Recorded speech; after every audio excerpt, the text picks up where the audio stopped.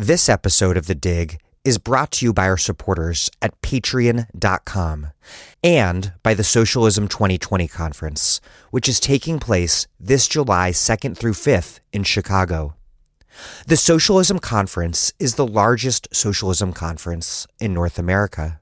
It is where activists and organizers come to be inspired, to learn from each other, and to develop the political tools that make our movements stronger.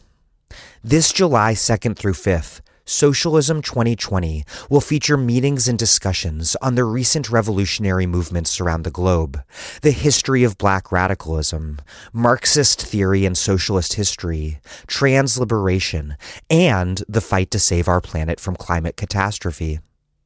Speakers at Socialism 2020 include Robin D.G. Kelley, Crystal Ball, Rosanna Rodriguez, Anand Gopal, Kate Aronoff, Richard Seymour, Sarah Jaffe, Megan Day, me, Daniel Denver, and many more.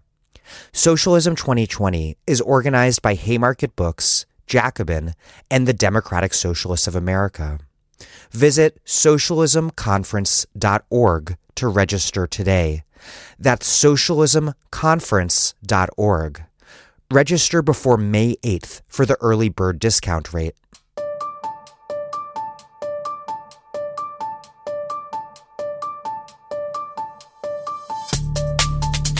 Welcome to The Dig, a podcast from Jacobin Magazine. My name is Daniel Denver, and I'm broadcasting from Providence, Rhode Island. Oftentimes, Trump's election is explained with one simple word: racism. That's not at all wrong, but it is woefully insufficient. Racism is not always the same, and the shape that it takes is not inevitable. Racism is not a static force, just as race is not a biological reality. Racism, like race, has histories. It has context.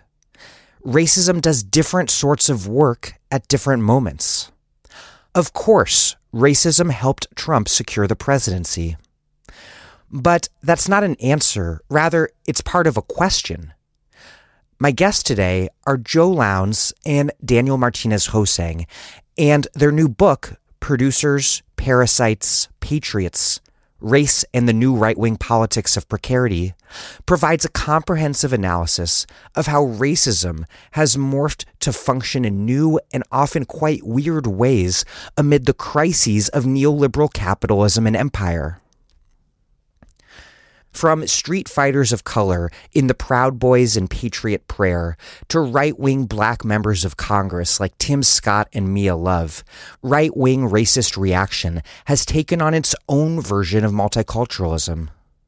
Meanwhile, racist frameworks developed to justify the domination of Black people have been applied to poor whites and to white public employees. To fight and defeat the racist right, we must first understand it clearly. Hosang and Lowndes' new book does just that. Before we get started, I want to ask you, the person listening to me right now, for your support at patreon.com/thedig. This podcast is overwhelmingly a listener-supported operation. And so if you haven't done so yet, please donate now.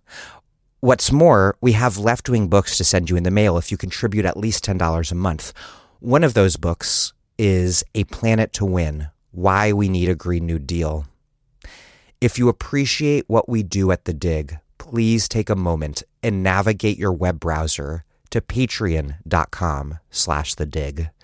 That's patreon.com/thedig. I also have a bunch of upcoming events for my book, All American Nativism: How the Bipartisan War on Immigrants Explains Politics as We Know It.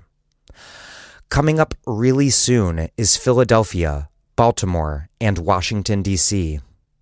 Philly at the Wooden Shoe on February 24th with immigration historian Carly Goodman. And then I'll be in Mount Ephraim, New Jersey on the 25th at Gallery 88. D.C. at Solid State Books in conversation with journalist Dara Lind on February 26th, and then again on February 27th at Metro DC DSA's Socialist Night School. And then Baltimore on February 28th at Red Emma's in conversation with Christy Thornton. Okay, here's Daniel Martinez-Hosang and Joe Lowndes, the authors of Producers, Parasites, Patriots, Race and the New Right-Wing Politics of Precarity. Daniel Martinez-Hosang is professor of ethnicity, race, and migration and American Studies at Yale, where he researches and teaches about the contradictory labor of race within U.S. political culture. Joe Lowndes is a professor of political science at the University of Oregon and a member of United Academics AAUP AFT Local 3209, who researches and writes on race, populism, and right-wing politics in the United States. And a quick note so that you can tell my two guests apart. Keep in mind that Daniel Martinez-Hosang is the first person to answer my first question, and then Joe Lowndes is the second one to answer.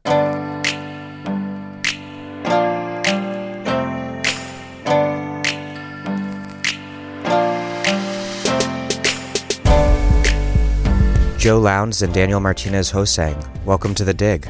Oh, thanks for having us. Thanks, Dan. Your book is about the changing politics of race in the United States, and the basic premise of such an argument is that race and racism indeed have histories and context, which is contrary to a commonplace liberal approach that frames racism as this static force and thus implicitly race as a static force as well. You write, quote, "While racial subordination is an enduring feature of U.S. political history, it continually changes in response to shifting social and political conditions, interests, and structures." And, quote, "Race performs dynamic and often contradictory work, continuing to produce hierarchy and exclusion, while also generating new forms of mobility and incorporation. Like all forms of common sense, racism is a composite formation, bearing vestiges of bygone dynamics, as well as traces of emerging developments." To start off, let's cover your general argument. What is so different about racism and the work that race does right now? And how does that, in turn, shed light on how race and racism have functioned under capitalism more generally?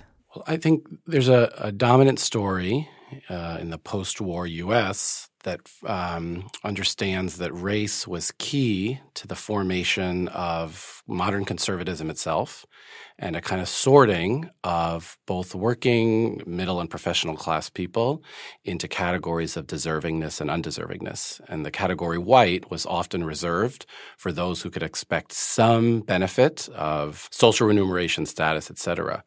That legacy, and we see it in home ownership, we see it in access to education, we see it in household wealth, is formidable, strong, and enduring. But the capacity of the same market to simply sort people into those static categories is partly what's come under some duress and change, and that's partly what we're tracking here.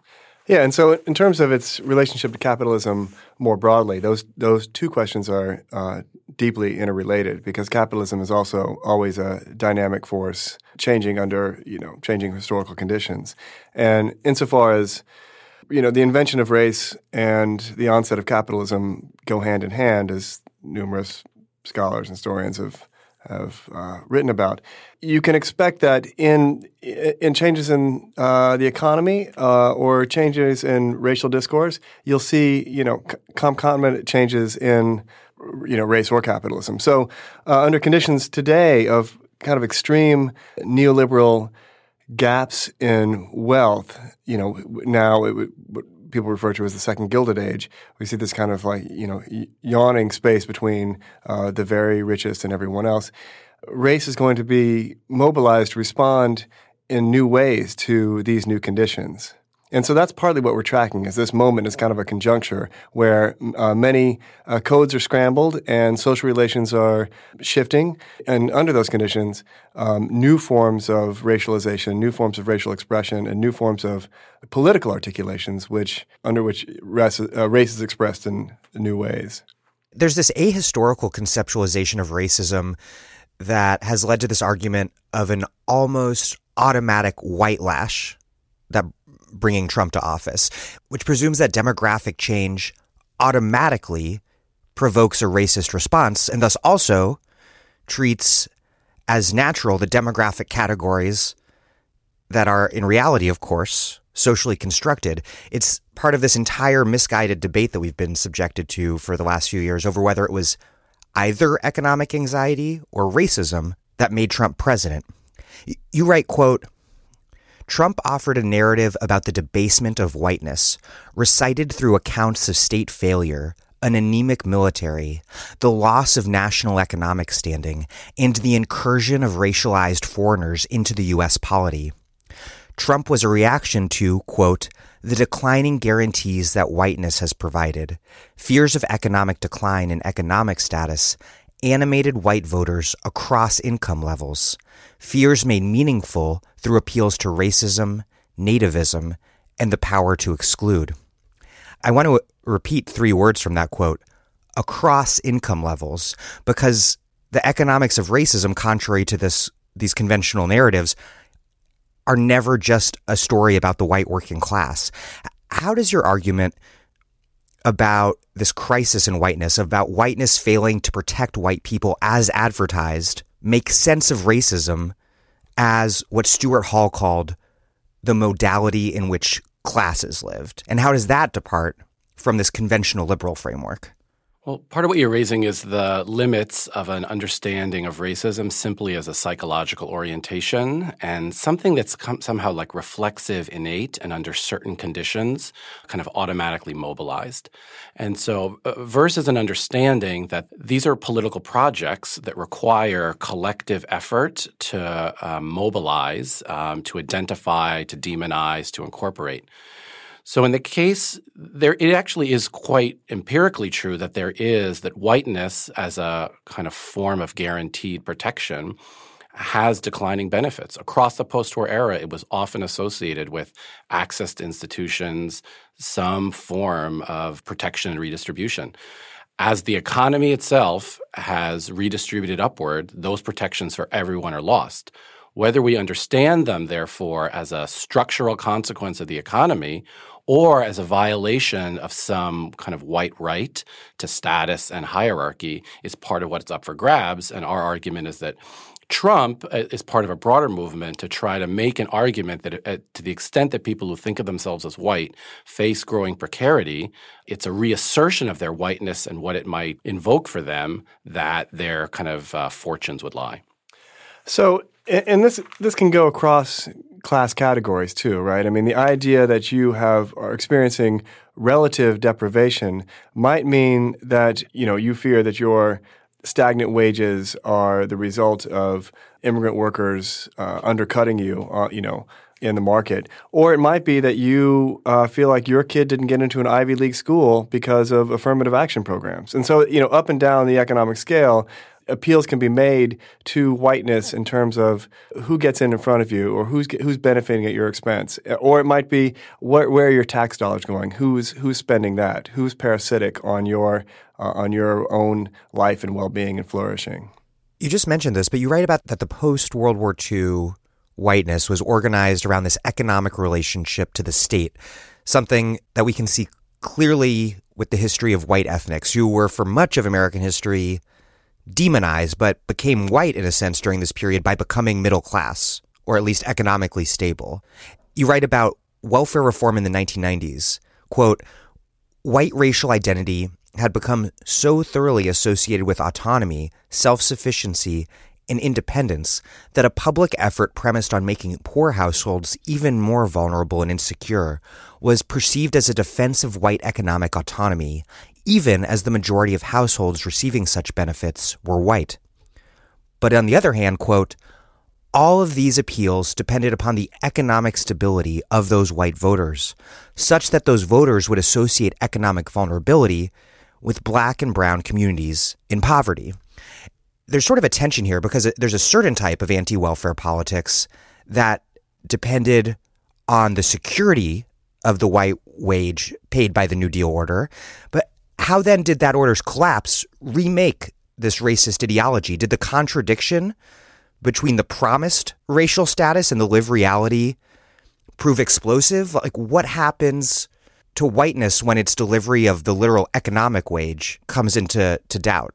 Part of it is, if you think about the New Deal guarantees or the kind of social safety net set up for, a broad swath of Americans, and particularly people who were white Americans, from the 1930s onward, depended on notions of entitlement and deservedness, right? So there was, even in New Deal social policy, there is a split between Social Security and relief, or job guarantees and government-provided jobs. And so there's, across this era, what was perceived as white social guarantees and provisions were ones that were thought to be, that you paid your wage into Social Security, and so you get some of that back. That's an entitlement, as opposed to what someone else is doing. And so it wasn't marked as redistribution. It wasn't marked as redistribution, and it wasn't marked as relief. And I mean, that's key to one of the arguments we make in the book, is that this notion of producerism, of being a producer, is structured racially, and it's what authorizes an idea that one's basic rights are premised on what you contribute to the economy, what you do, your own kind of, in moral or cultural terms, your work ethic. And so this is partly what, after the 1960s, when there's a welfare rights movement, when there are demands for black and brown inclusion into all aspects of public goods in the United States, up to universities. Once those challenges are made, then the very nature of public goods comes under attack, and the right is able to use that, is to say that, well, actually, these guarantees, these New Deal era guarantees, this kind of mid-20th century liberal policy is sullied by its extension to these other groups. So that, and the right frames it that way to attack public goods as such. And to make a case for a market anti-statism. So racism and a logic of race drives broader justifications for neoliberal economic policy. Yeah, and that it's a subsidy that's come at the expense of the producing class. Yes. So it has to be understood as a loss in some ways. This analysis reminds me of Du Bois's comment that, quote, "the black man is a person who must ride Jim Crow in Georgia." In a sense, does that analysis also apply to race being constituted vis-a-vis different groups' economic relationships to the state? And then if it does, what does that mean when so many people fall outside of that category, when they're white people who in their economic relationship to the state fall into the category marked as black? Yeah, that's right. I think it helps us to think about race as standing in for capacities, for what's possible for a person. And, the intensification of inequality is now such that, these large sections of white workers who understood themselves to be entitled to some of that redistribution through mechanisms like unions, their public benefit programs. The question that we're trying to wrestle with is, how do you legitimate their abandonment and, in some ways, quite concretely, their death? The narratives, the attacks, the logics, the forms of common sense that were long developed to explain why many people of color were excluded, not because of some social organization, but because of their incapacities, their degeneracies, why they would be excluded, for example, from housing subsidies, education subsidies, et cetera. Those are at the ready now when you want to try to explain why white public sector workers are themselves parasitic. They sit around feeding at the trough of the value created by the private sector. Or tuition subsidies at public colleges, or other forms of guarantee. So the very logics that were used to legitimate white access to social benefits now come back zombie-like to explain their abandonment. This is this process that you call racial transposition. And you write that there's been, quote, "a growing tendency to advance cultural and even biological explanations for the expansion of white vulnerability, placing a greater number of whites in discursive categories once reserved for people of color, as white poverty is increasingly explained through explanations of dependence, criminality, family disorganization, and genetic deficiency. And you look back at the sort of analysis that Moynihan employed in his infamous 1965 The Negro Family, aka the Moynihan Report, how that's been come to be applied to poor whites. You cite the book by the Bell Curve author Charles Murray from 2012, Coming Apart. And then since Trump's election, we've had Hillbilly Elegy, and also this article on Appalachia in the National Review by Kevin Williamson, The White Ghetto. And I want to quote from it because it's really remarkable, where he writes, quote, "You have the pills and the dope, the morning beers, the federally funded ritual of trading cases of food stamp Pepsi for packs of Kentucky's Best cigarettes and good old hard currency, the occasional blast of meth, petty crime, the draw, welfare, recreational making and surgical unmaking of teenaged mothers, and death. If the people here weren't 98.5% white, we'd call it a reservation." What do you make of the fact that we simultaneously see Trump and Tucker Carlson blaming racialized others for white people's economic problems, but then other conservatives blaming poor white people as though they are those racialized others? How do these two seemingly contradictory things function together? I mean, isn't it interesting that, going back just for a moment to the Kevin Williamson quote, the only way that he can make sense of this is to use terms like ghetto and reservation, right? That the white failure he wants to describe, it doesn't make sense unless you can actually slot it into racial categories for the reader. And so, there already he's like, he is the only way to move us to that place is to be like, now you must see these as racialized subjects in some way. And so that's partly what was happening.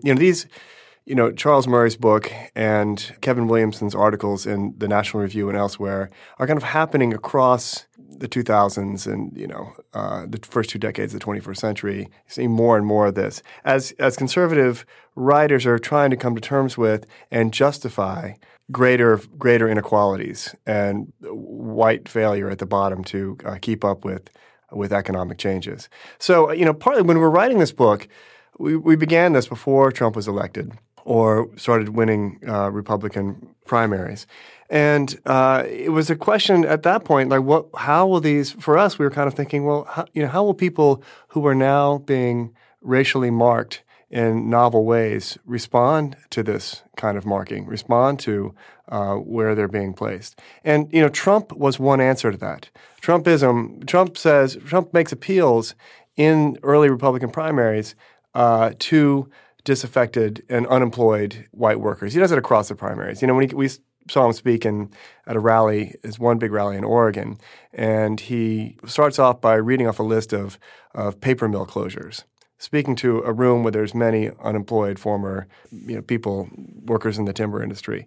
And so, Trump in some ways was appealing to these people on the basis of, you've been abandoned by party elites. You've been abandoned by Jeb Bush, by Mitt Romney, by other Republican chieftains who represent neoliberal capital. I represent something else to you, and it was a message that was simultaneously aimed rhetorically at free trade agreements and at immigrants and at people of color. So there was a way in which he was telling people, actually, both telling people that there could be a restoration of the privileges of their whiteness through a Trump victory. But he was also calling them losers. He was also using, interestingly, language which was not so different from Kevin Williamson's. He would say on the campaign trail over and over, "You're losers, you're losers." And which was kind of, at the time, I wrote in a piece in Counterpunch that this was really an odd form of populism, kind of a new kind of populism where you appeal to the very people. BDSM populism. I think that's exactly true. There's a way in which there were certain kinds of pleasures in this kind of continual recitation of people's own humiliations. This kind of demeaning language was oddly part of what was a staple of his appeal early on. Right. And he actually spoke he said, we're losers. We keep losing at everything. We lose to the Chinese. We lose they laugh at us. They mock us. And that was rather than we might think like, in comparison to Hillary, who said we are already great in that way. And there's a way that had much more it was much more attuned and resonant to these feelings of loss and reframed it as racial loss. Yeah, I mean, not to get like too psychoanalytic, but hey, maybe let's go there. People are laughing at us. He says that constantly, and maybe not as much today, but during the campaign, certainly. And it's just reflects this obsession with humiliation at the hands of the foreign racialized other. Mm-hmm. And women. I mean, the other thing here is that gender and race are continually wrapped up together in these languages. Oh, yeah. And I want to get to that big time later on. But first, I want to talk about another big example of racial transposition that you discuss alongside poor white people is white public employees and the use of racist ideology to attack them. I guess let's start with the bigger picture just to set the context. Why did the right-wing populist response to the 2008 economic crisis take the form of a Tea Party revolt against freeloaders and parasites? Yeah, a couple things are really important. So on the right-wing think tanks and foundations had long had a critique since the late 60s and early 70s of public sector unions themselves as kind of rent-seeking, opportunistic actors who shouldn't legislatively be entitled to participate in electing a government and then bargaining with that government. What's interesting about 2008 and its aftermath is those critiques actually get rendered not in terms of structure, but in terms of culture, the cultural failures of the recipients and that's actually what allows, for example, Scott Walker's attacks on public sector unions in 2011, the famous, speech in 2008 that gave rise to the Tea Party as we're subsidizing the losers. So it becomes characterological. Santelli's rant heard around the world. And so it's defined in terms of character. And if you want to turn to a language of character debasement in the U.S., that language is always going to be steeped in racist assumptions, that it's somehow carried in the body and habits and traits that are reproduced as explanation. So we're trying to be careful in the argument that it's not like those public sector workers are themselves losing their whiteness and the kind of protections it continues to offer, nor are they made equivalent to the forms of stigmatization and exploitation that Black and brown communities have long faced. That's not the argument. But the argument is to disavow, to discredit, to demonize, they're going to have to turn to that language. And this is not something new, a phenomenon that just arises in 2008. Cedric Robinson, the theorist and social critic, has written, racism has the advantage of being able to move and transfer its disaffections from one group to another without being held accountable. And he was describing this, 400 years ago at the kind of transition from feudalism to the transatlantic slave trade and modern capitalism. So it's a phenomenon that cultural logics and ideas can move and are much more dynamic. They actually aren't fixed onto populations as we might understand it in any given moment. So, like you mentioned, there's been this long-standing right-wing attack on public employees union, but what's new is this demonization of public employees as people, this pathologization using the sort of frameworks previously applied to, iconically like the Black welfare mother to talk about white DMV employees. How did that transposition take form, and why did it do so when it did? Amidst and really even after 765,000 state and local public sector employees had already had their jobs cut between 2007 and 2011. It really followed this massive systematic attack in terms of the layoffs. That's right. I mean, it has to be narrated as the public, the tax-paying public and private sector workers are simply sick and tired of watching their counterparts in the public sector in these do-nothing jobs at their expense. And I think it's so critical to remember at that moment how many possible explanations are circulating. This is when Greenspan itself is speculating about whether capitalism is capable of reproducing itself at this moment. So the fact that the narration of it is again done in terms of character, culture, qualities, actually shows the reliance of markets and, in this kind of even hyper-finance capitalism on common sense notions of worthiness and unworthiness. It's deeply embedded there. I mean, this shows where class and race are inseparable because you can't find a language to explain that without turning to histories of racial demonization. And the other thing to note about this is how quickly it also subsided. After Walker, public sector employees are held as like the kind of epitome of the budget-breaking figure who's like has to be returned to their rightful place. By 2014-15, it has very little resonance. So we have to understand it as contingent, opportunistic. Scott Walker's presidential ambitions go nowhere. So none of these. Again, the ambition to delegitimate public sector workers was long in play, but at the certain moment, it was this turn to languages of character deficiency that we want to kind of call our attention to. You point to this instructive case where the demonization of public employees didn't work, and that's when the right went after unionized cops and firefighters in Ohio. It was 2011, and there was a massive campaign to overturn SB 5, Senate Bill 5, which eviscerated public employee rights in the state. And Wisconsin conservatives, of course, didn't make that mistake. They excluded cops, and they won. And you write about the campaign in Ohio against SB 5 and about their ads, which, quote, featured firefighters, police officers, and nurses amid life-threatening emergencies, evoking an iconography of white heroism and sacrifice, and within recognizably gendered occupations. We Are Ohio's credibility with voters depended on the celebrated cultural status of firefighters, police, and nurses as first responders, rather than as public service workers defending the public good. In other words, they won in Ohio, the unions won, but they did so by narrowly defining the legitimacy of public sector workers in right-wing terms, a short-term victory that reinforced a long-term problem. You write, quote, in the face of charges of parasitism, they had to quite literally perform their white producerist commitments for the electorate in order to counter the process of racial transposition. What is the problem with making cops and firefighters, in particular, the lens through which we represent public sector workers as a whole? And a couple things there. We can absolutely understand the logic in the face of a proposal that would broadly eliminate collective bargaining rights and protections for tens of thousands of workers. Why, in the short-term context of an election, you would want to front both the figures that are kind of most sympathetic to the public and that have the effect of refuting the charge that people are simply feeding off the public trough. You actually have to embody and perform the notion of the productive work you inhabit.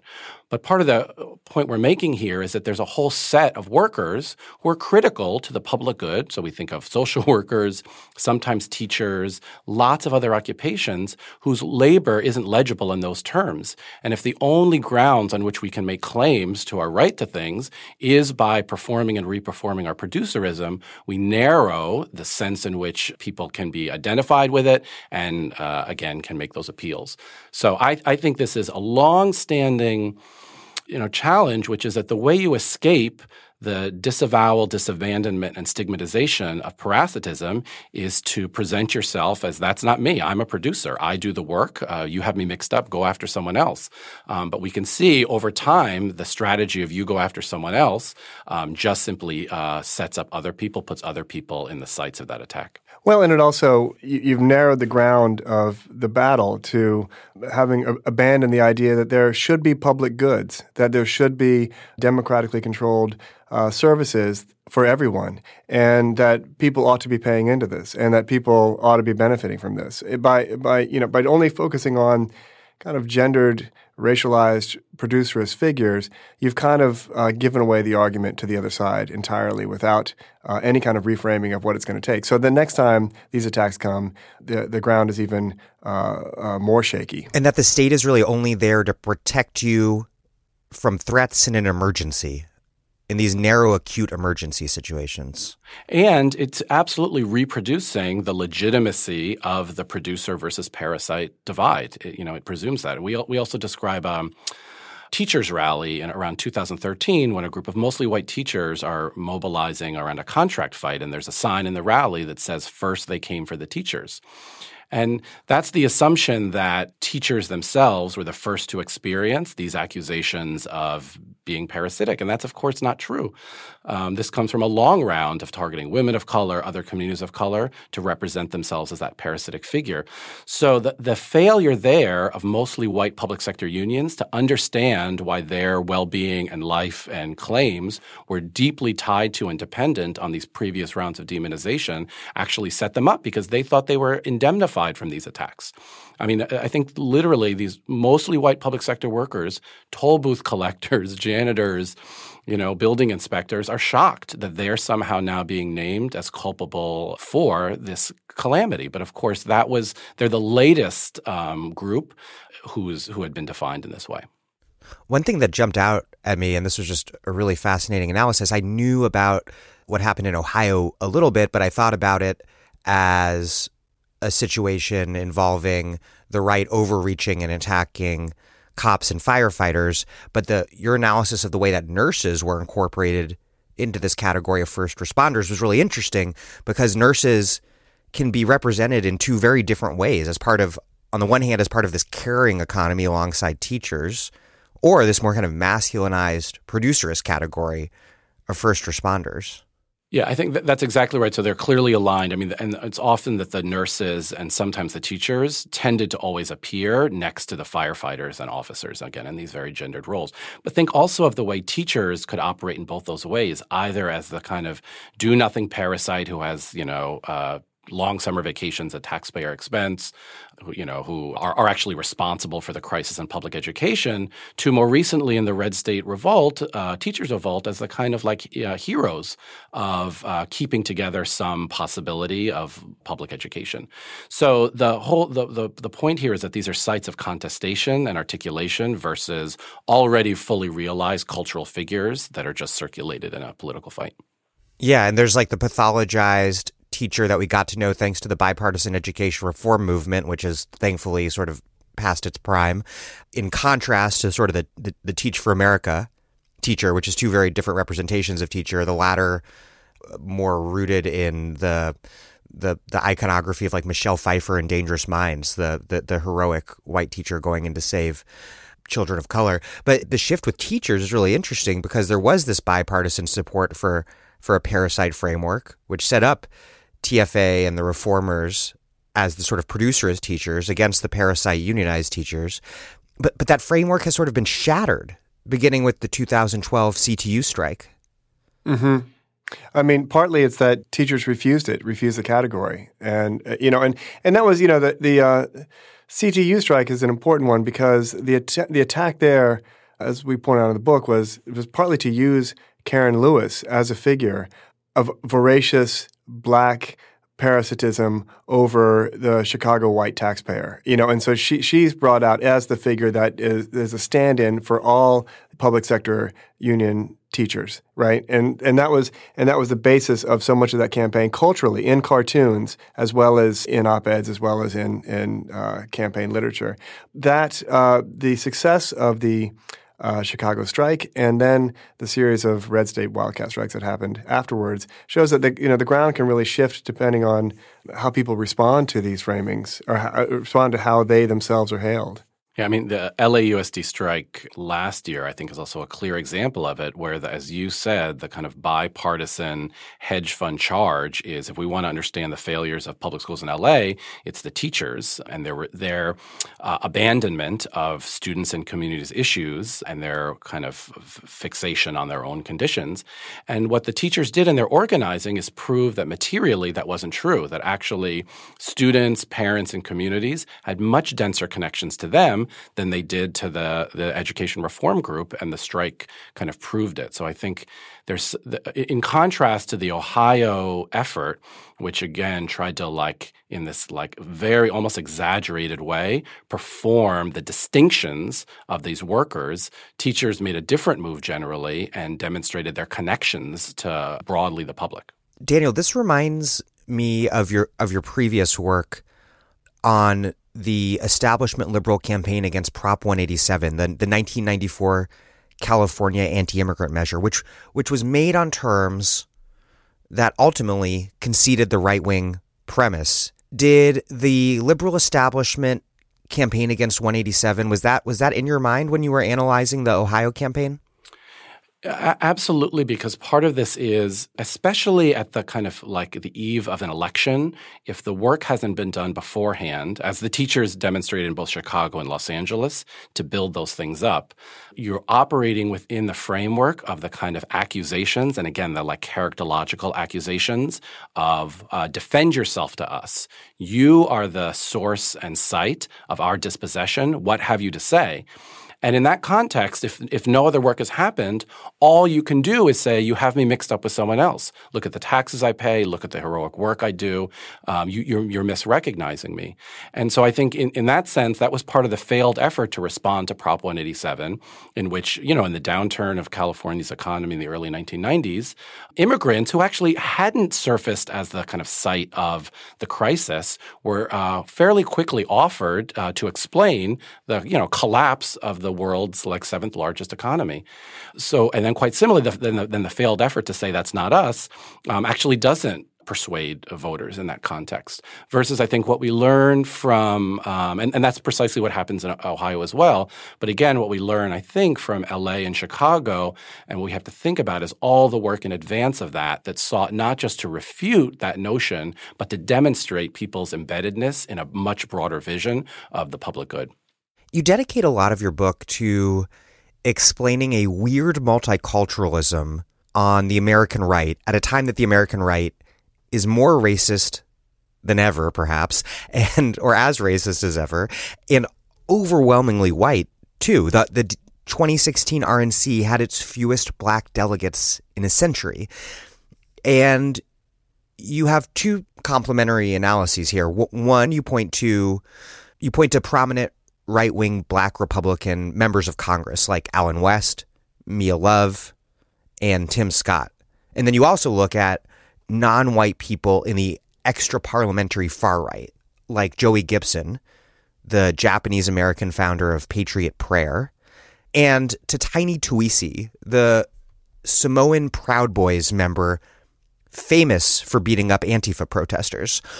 Why is today's right wing, which is so notable for the brazenness of its racism, precisely for that, and also for the overwhelming whiteness of its base, include such prominent non-white leaders? And do right-wing street fighters of color like Tiny play the same role as right-wing Republican politicians like West, or different ones? They're related phenomena, but they're different, and they grow partly out of different histories or genealogies. To take the first one, that conservatives of color who have been prominent in the GOP over the last decade or so, some of that comes out of this kind of neoliberal logic or kind of a reinterpretation of the very aims of the civil rights movement, of the Black freedom movement, in a way that incorporates it into a Republican narrative of overcoming. That instead of seeing these struggles as struggles, against an unequal set of conditions, against forms of unfreedom that were both private and public, the Republican version of it is to say that the market ultimately is what frees everyone, whether it's poor white people, whether it's Latinos, whether it's poor African Americans, that the marketplace is the thing that will ultimately provide emancipation. And so this is how the Cato Institute now talks about. That's how they narrate Frederick Douglass. But this is not to say that there are not long-standing traditions of Black conservatism, which there certainly are, or Latino conservatism, which they certainly are, different kinds. But in this case, there is really what we wanted to show there, or what we kind of observed, is that it's not enough to say that this is just an exhibition of color blindness, the way that people talk about Bush's appointment of Clarence Thomas. That there is something else here about the mobilization of Blackness itself, which is key to the success of modern conservatism and modern republicanism. And you see it partly through these figures like Allen West or Tim Scott or Mia Love. But you also see it on Breitbart Radio. You also see it in the Tea Party movement.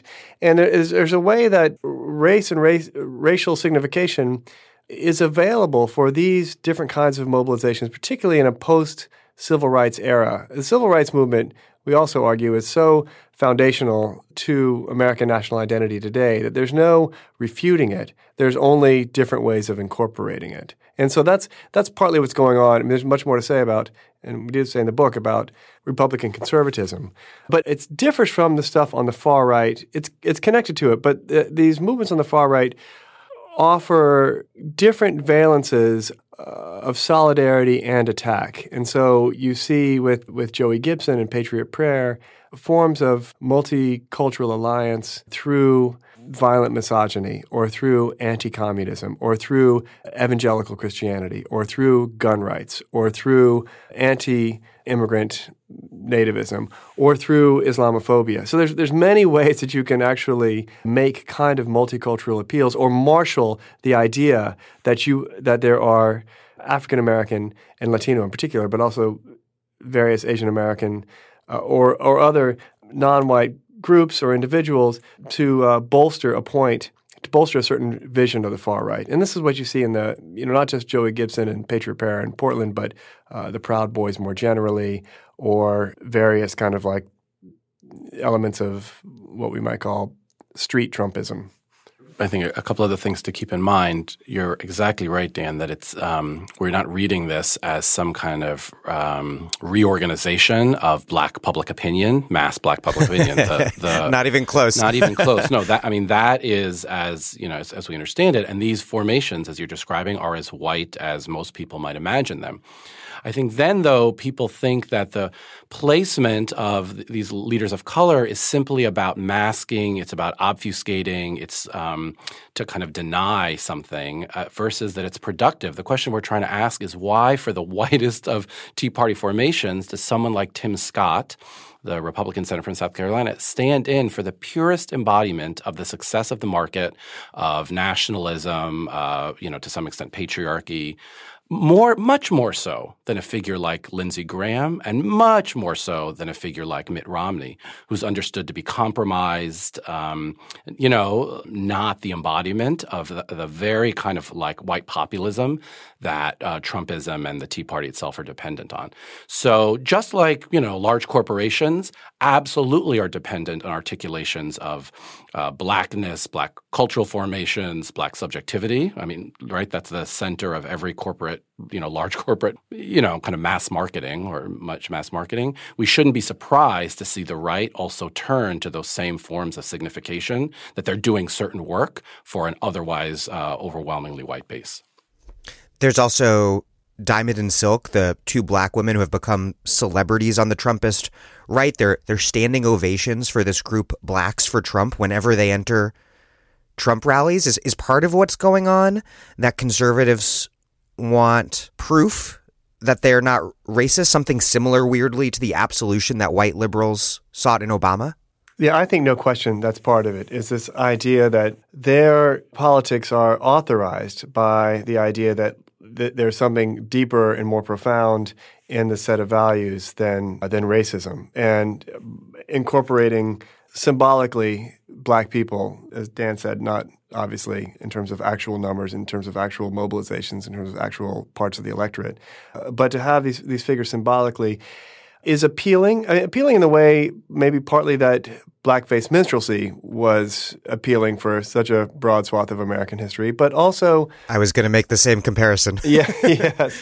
It legitimates something here. And part of it is that producerism, the logic of it is so deep that it's available for these different kinds of uses. You can say, I'm a Tea Partier and I believe in people wearing T-shirts that say, spread my work ethic, not my wealth. And, clearly deeply racialized. But they can say, no, this is not racial at all. This is just, an ethic. See, I have someone here who's African-American or who's Latino who will say the same thing. And ironically, they do indeed prove that they aren't racist on the terms of liberal anti-racism, this that you critique throughout the book, this ideational form of anti-racism that frames racism as purely bad and discriminatory ideas in people's heads. That's right. And that formation would therefore itself be incompatible with the presence of people of color. So if that's the definition of what constitutes anti-racism, a kind of very thin notion of tolerance and openness to proximity, you see it time and again at Patriot Prayer rallies, but also Tea Party rallies, where they kind of mock the charges of anti-racism. They say, Tim Scott, come up here, and they're kind of chortling because it's precisely right. Based on those terms, what would Tim Scott be doing here? Was this the foundations of this racism? And so it both has the effect of legitimizing. Again, the other thing is like the core anti-statism that's articulated by the Tea Party and Trumpism has its most persuasive spokespeople in representations of like the suffering that's taken place in Black communities at the hands of the state.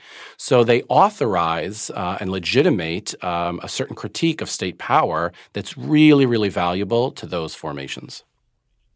And you write that this is different from Black conservatives who came to prominence during an earlier period, but who are still with us. I believe they're both still with us. Ward Connerly and Clarence Thomas, who you write, quote, were primarily authorized to address matters of race from a conservative perspective and to critique those demanding more robust state intervention into discrimination. By contrast, you write, Allen West, Tim Scott, Mia Love, quote, become the idealized subjects of the marketized and militarized nation, continually testifying to its exceptional qualities at a time of crisis. And these three, you write, are also really not heirs to Booker T. Washington preaching Black self-help politics to Black people. They are saying something and representing something to the mass base of white conservatives who love them. It's a very different form of Black conservatism, you argue. Yeah, there's some kind of affective appeal going on. I mean, if you hear, Tim Scott speak to, South Carolina Tea Partiers, there's no attempt to avoid, regional Black colloquialisms. He, in fact, depends on that in the way he speaks, in the way he talks to these largely white voters. And similar, not unlike how Herman Cain would present himself. So there's that aspect to it, but there's also something else about the magic of neoliberalism here. It's the idea that if you take a standard Horatio Alger rags to riches idea and racialize it in these ways, it's to say, as Herman Cain did, I came from, or Ben Carson, or Tim Scott again, I came from the lowest origins. I came from the most deprived conditions. I faced a set of challenges that were not just steeped in poverty, but in racial discrimination. And I overcame all of those. I became a success through my individual ambition, which is key to this kind of story, right? Through my gumption, through my hard work, and through the marketplace, which allowed all this. The marketplace becomes this thing, this liberatory force that will do this work. That the story of Black self-overcoming is even underscores something even more powerful about neoliberalism in that story.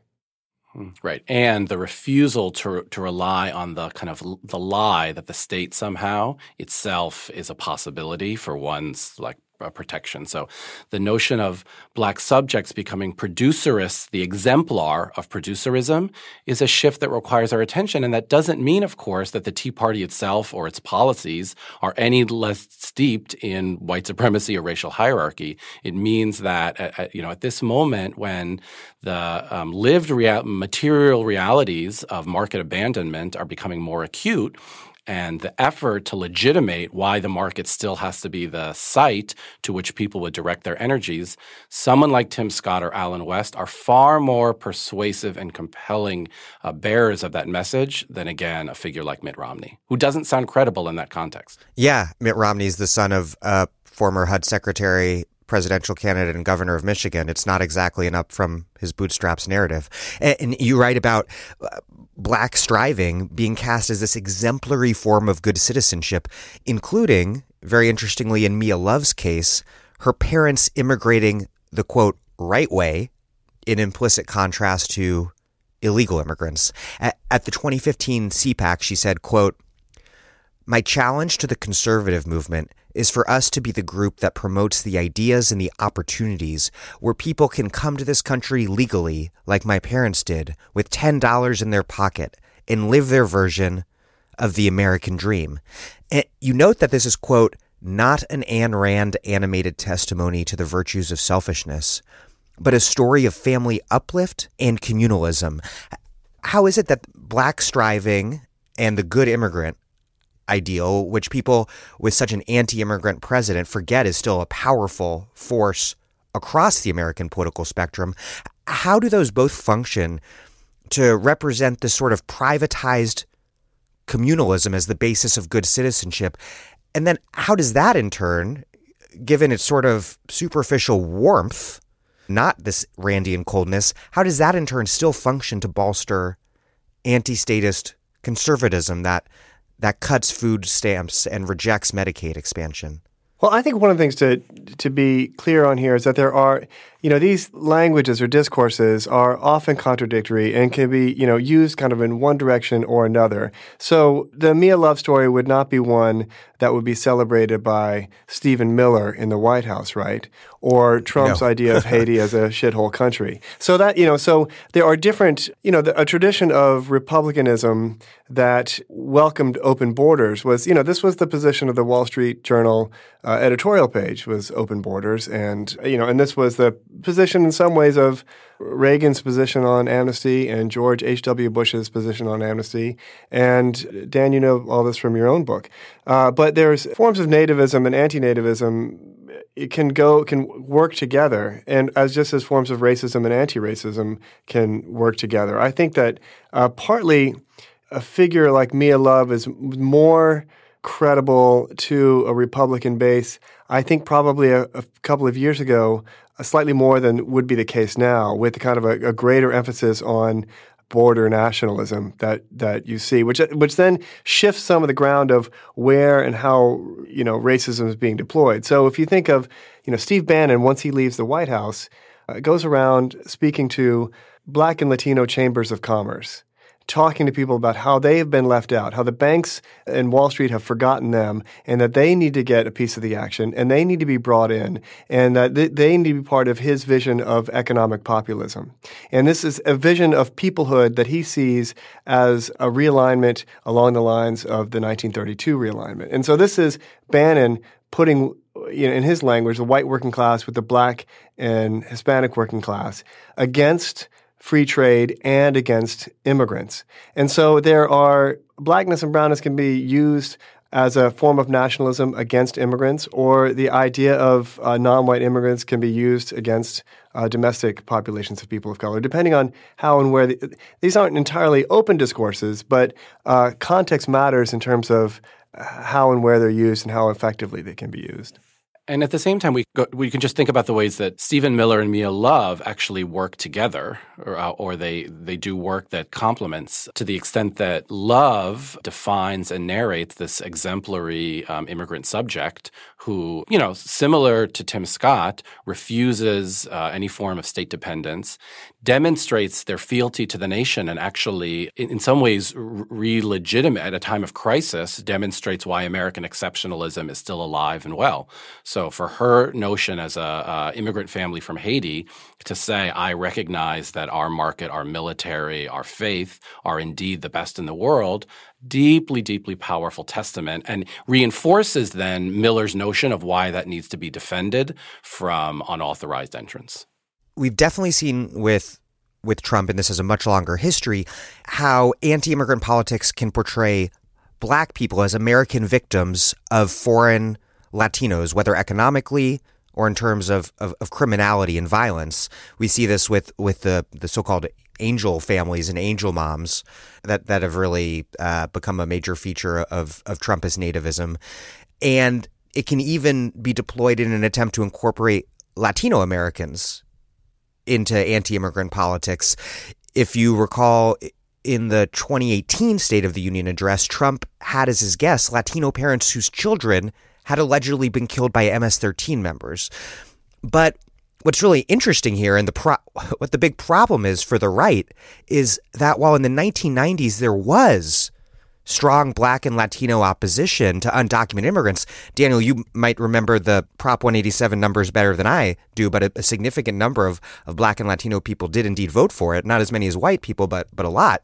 Since then, things have changed a lot because it's become too clear, I think, that Republican anti-immigrant politics are so deeply embedded within a larger racist agenda that targets non-white people across the board. That's right. And actually, the movement in the last 10 years in particular among Black voters who understand nativist politics as simply synonymous with racism and white supremacy, such that now, on the aggregate, Black voters are collectively more supportive of immigrant rights and inclusive policies than on the aggregate Latino voters. So because they've discerned, again, collectively, that nativist appeals aren't about protecting their well-being within the nation. They're doing other work. And I think that's a important example to think about collectively the kind of consciousness that refused and rejected that appeal, even as nativists for many, many years have tried to build at least even a symbolic base within Black communities. So this is, again, I think, a case where those appeals have actually failed.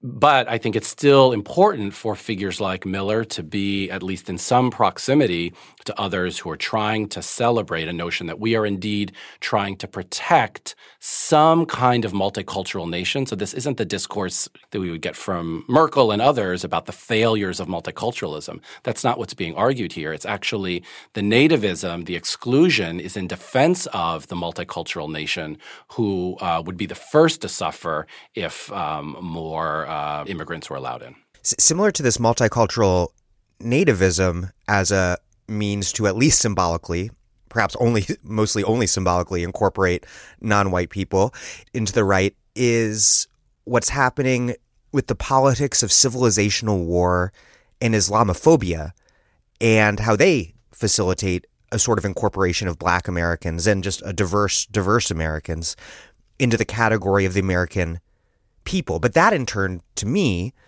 seems like a subset of this more pervasive, a conservative expression of a more pervasive multicultural military nationalism, which celebrates the diversity of the armed forces against common enemies.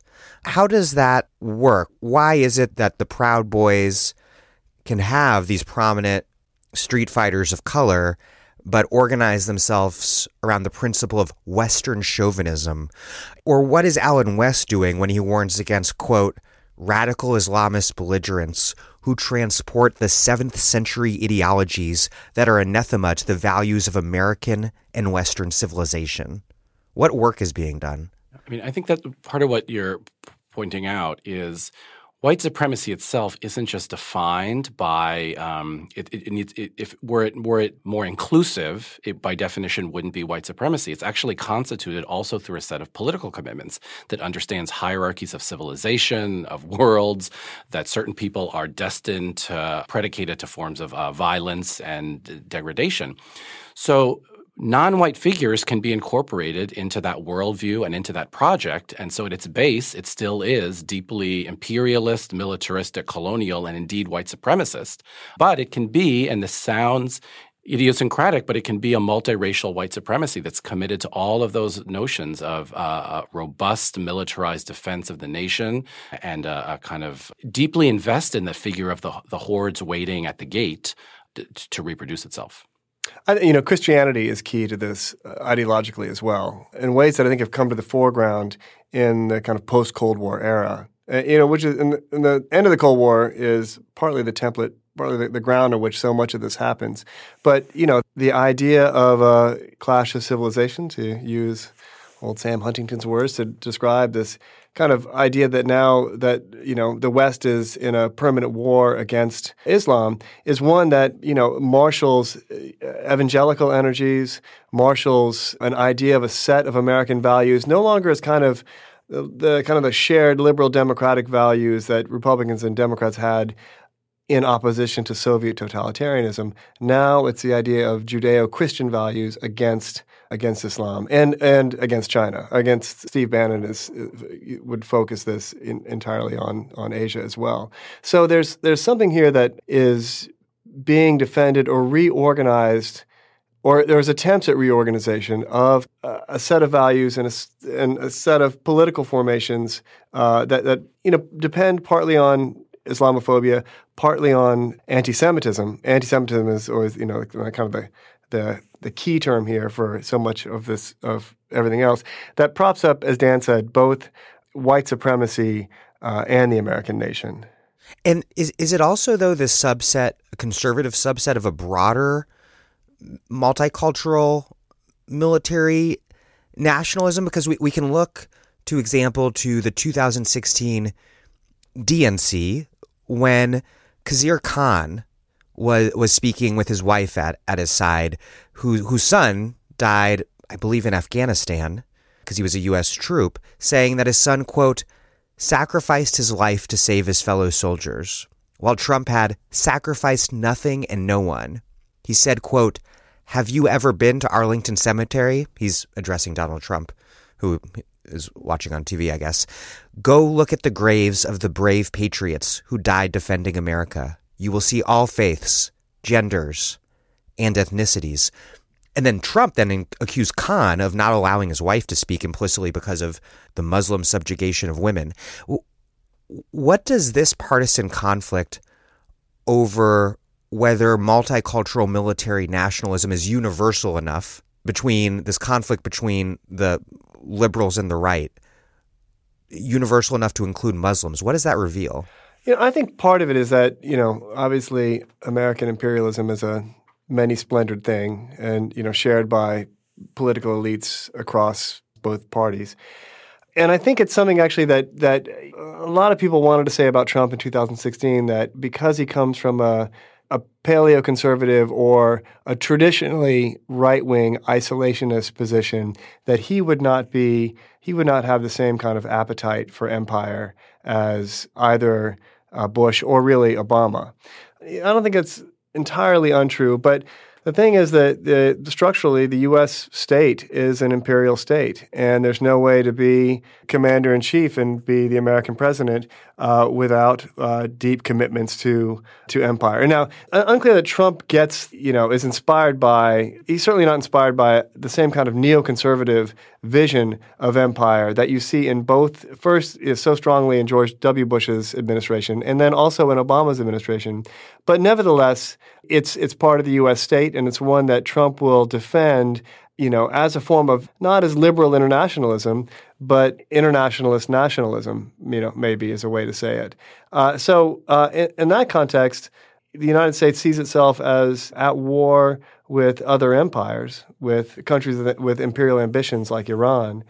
But I actually don't think that there's the same kind of 20th century post-World War II order appetite for this imperialism in the same way that with the Trump administration in terms of its relationship to multiculturalism or multiracialism. It's not like he would say to Khizr Khan, like not letting his wife speak is not unlike Laura Bush saying that we're going to liberate the women of Afghanistan through this war. But in the case of the Bush administration, there was a deep commitment to doing just that, what they thought was a form of liberation. And I'm not sure it's the same thing here.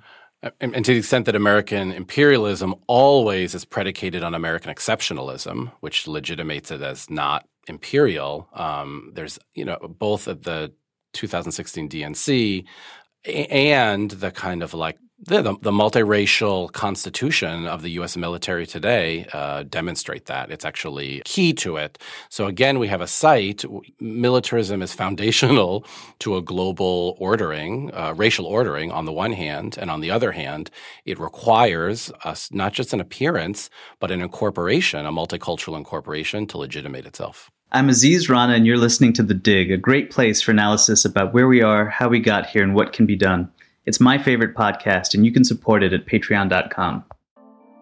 This episode of The Dig is brought to you by our listeners who support us at patreon.com and by Verso Books, which has loads of great left-wing titles, perfect for Dig listeners like you.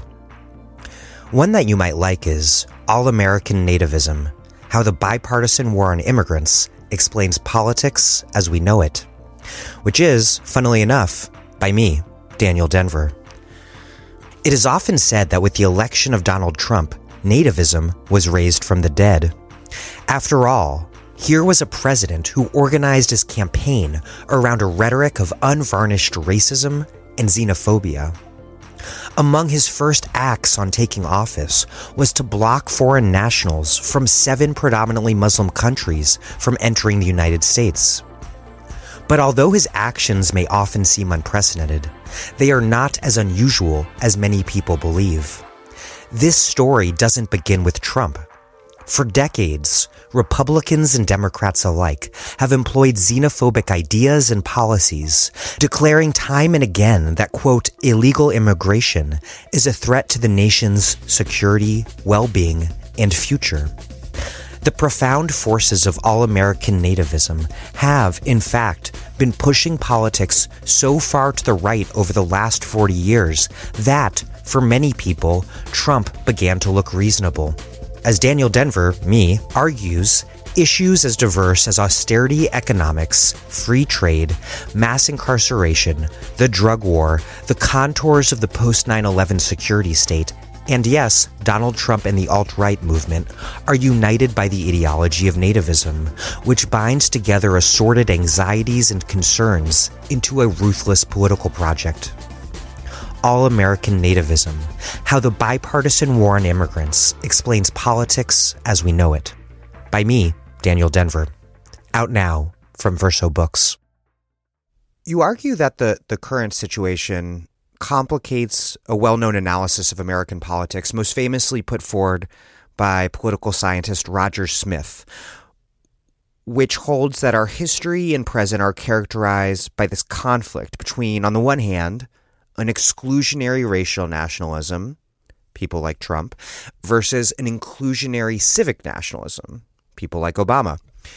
You argue that those two things, if I understand you right, have never been so much opposed or opposites so much as inextricably this single multifaceted dynamic and contradictory force. Indeed, you write, quote, Barack Obama's political rise exemplified these dual modalities as he was represented as both a fantasized racial threat to American national identity, either as a socialist or foreign-born usurper, and as the clearest evidence of national redemption and exceptionalism. How do these two modalities feed into and ultimately necessarily make one another? And it explains Smith's framework and what right-wing multiculturalism suggests is at work instead.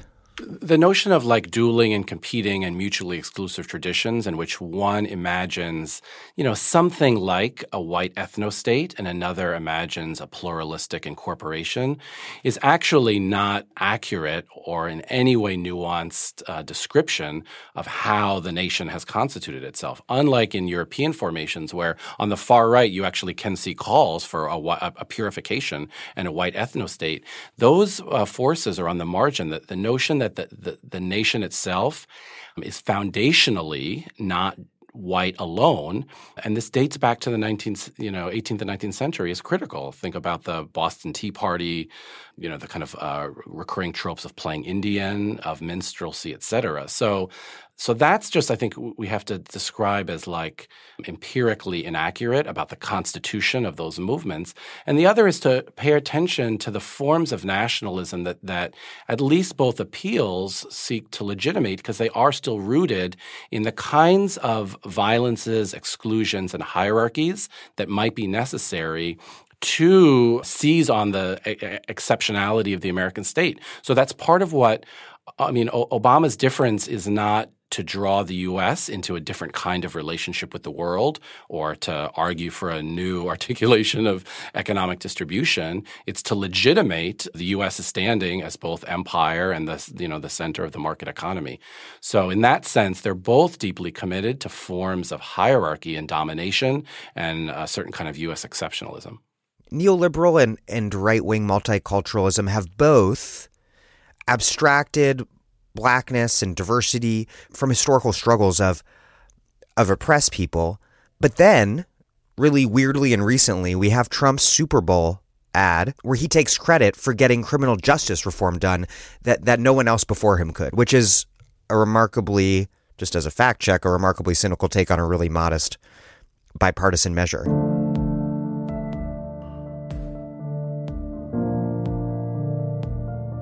I'm free to hug my family.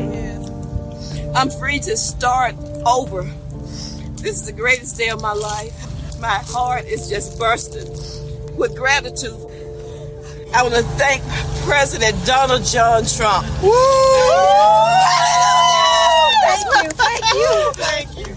I'm Donald Trump, and I approve this message. But this is Trump's big Super Bowl ad, the biggest ad event of the year.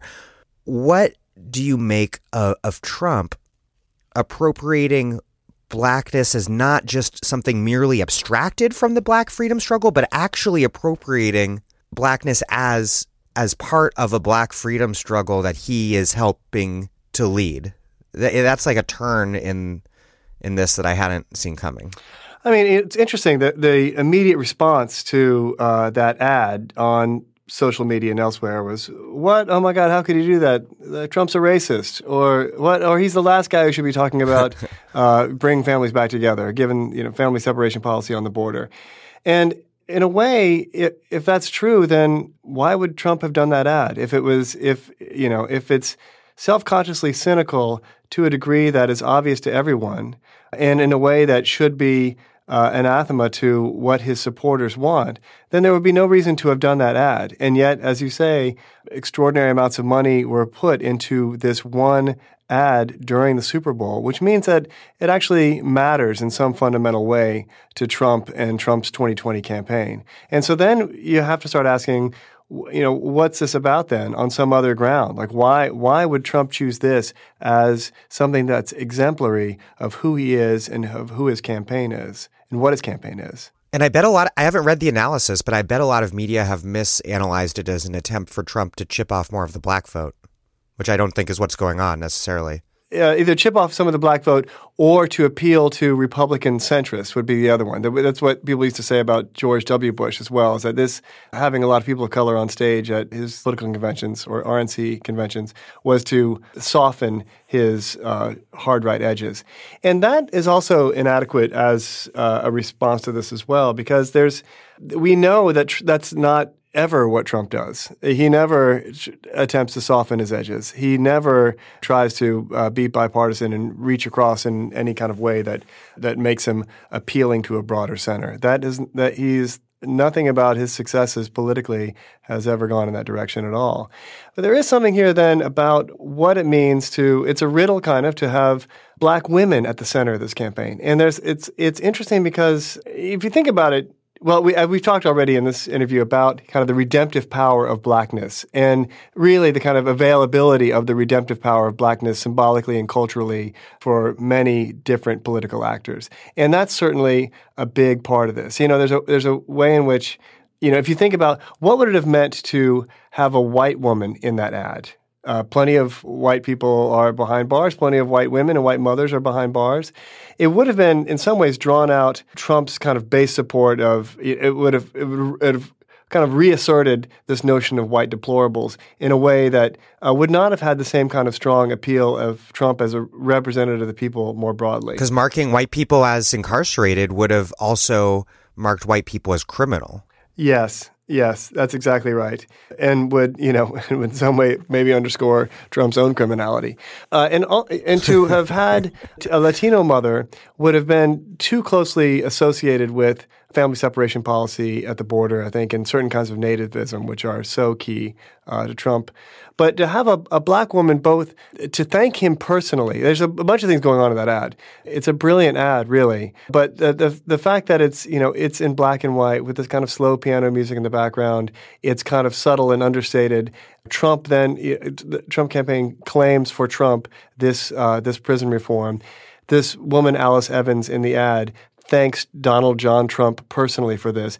And he can be kind of a figure of himself, of as a liberator, as a strong leader. It's kind of like a classic authoritarian populist move in a way that he can kind of cut through the bureaucracy. Liberals and Democrats can claim that they do this, that, and the other. They can claim that they stand on behalf of black people. But he's the true father protector. Yes, exactly.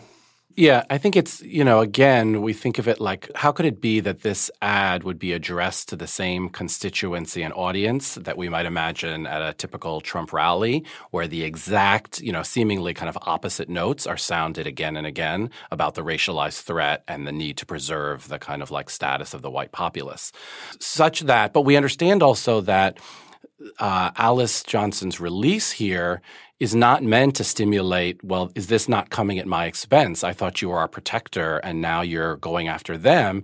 It's actually meant to legitimate Trump's capacity to protect the very same disavowed white populace, the deplorables, because here she stands in for someone whose experience with both kind of forms of like not state violence, but a kind of an overreaching state that people can't count on for any possibility in their lives.